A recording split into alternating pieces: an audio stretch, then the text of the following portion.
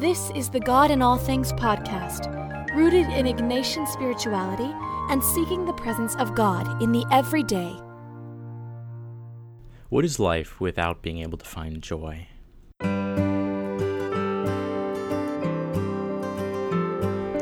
It's easy to look around and find people who seem to have a difficult time finding joy in their lives.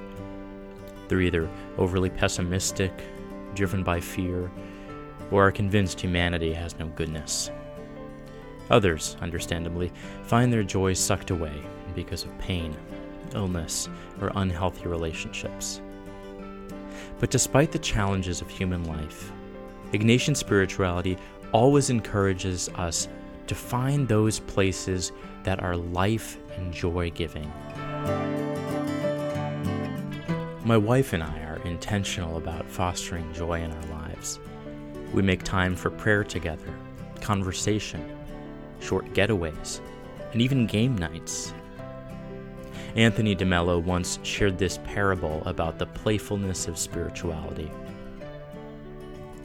The master once referred to the Hindu notion that all creation is Leela, God's play, and the universe is his playground. The aim of spirituality, he claimed, is to make all life play. This seemed too frivolous for a puritanical visitor. Is there no room then for work? Of course there is, but work becomes spiritual only when it is transformed into play.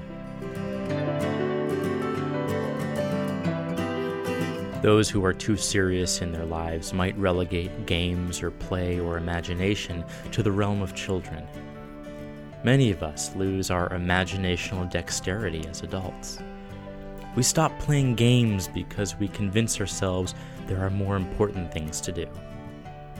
We forego even a staycation because we convince ourselves that our money is better spent on more important things. But is God not playful? God often surprises us with something that opens us up to the joy and playfulness of the divine. These are God moments. A woman I met recently told me about how several occasions of prayer in different places had been accompanied by hearing a mockingbird sing to her from outside. I myself have found moments where the lyrics of a song speak exactly to my needs at the moment. I often see the love of God in a dog bounding with joy, or a child's wonder in an acorn or a leaf. This is God's joyful playfulness. When I wake up some mornings to read about yet another attack or killing by a terrorist, I find myself wondering, did that person ever play any games? Did he ever make room for simple joys in his life, like cultivating hobbies or dancing? My guess is no. My guess is that there was little joy in that person's life. Certain ideologies that convinced him that there were supposedly more important things drove him away from life's joy and playfulness to a lack of appreciation of life.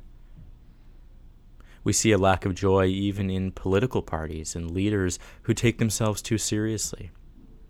We see religious people whose faith is less about joy and play and more about dividing the righteous from the unrighteous.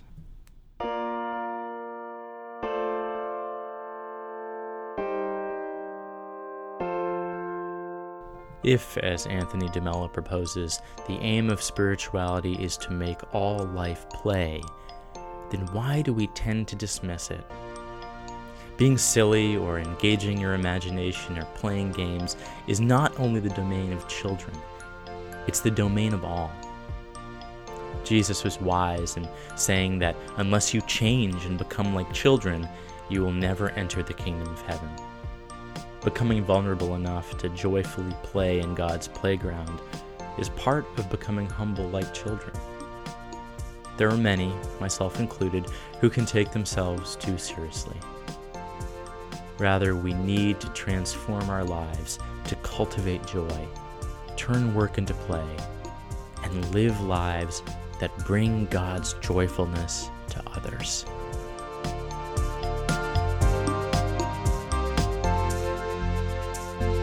For more, visit godinallthings.com.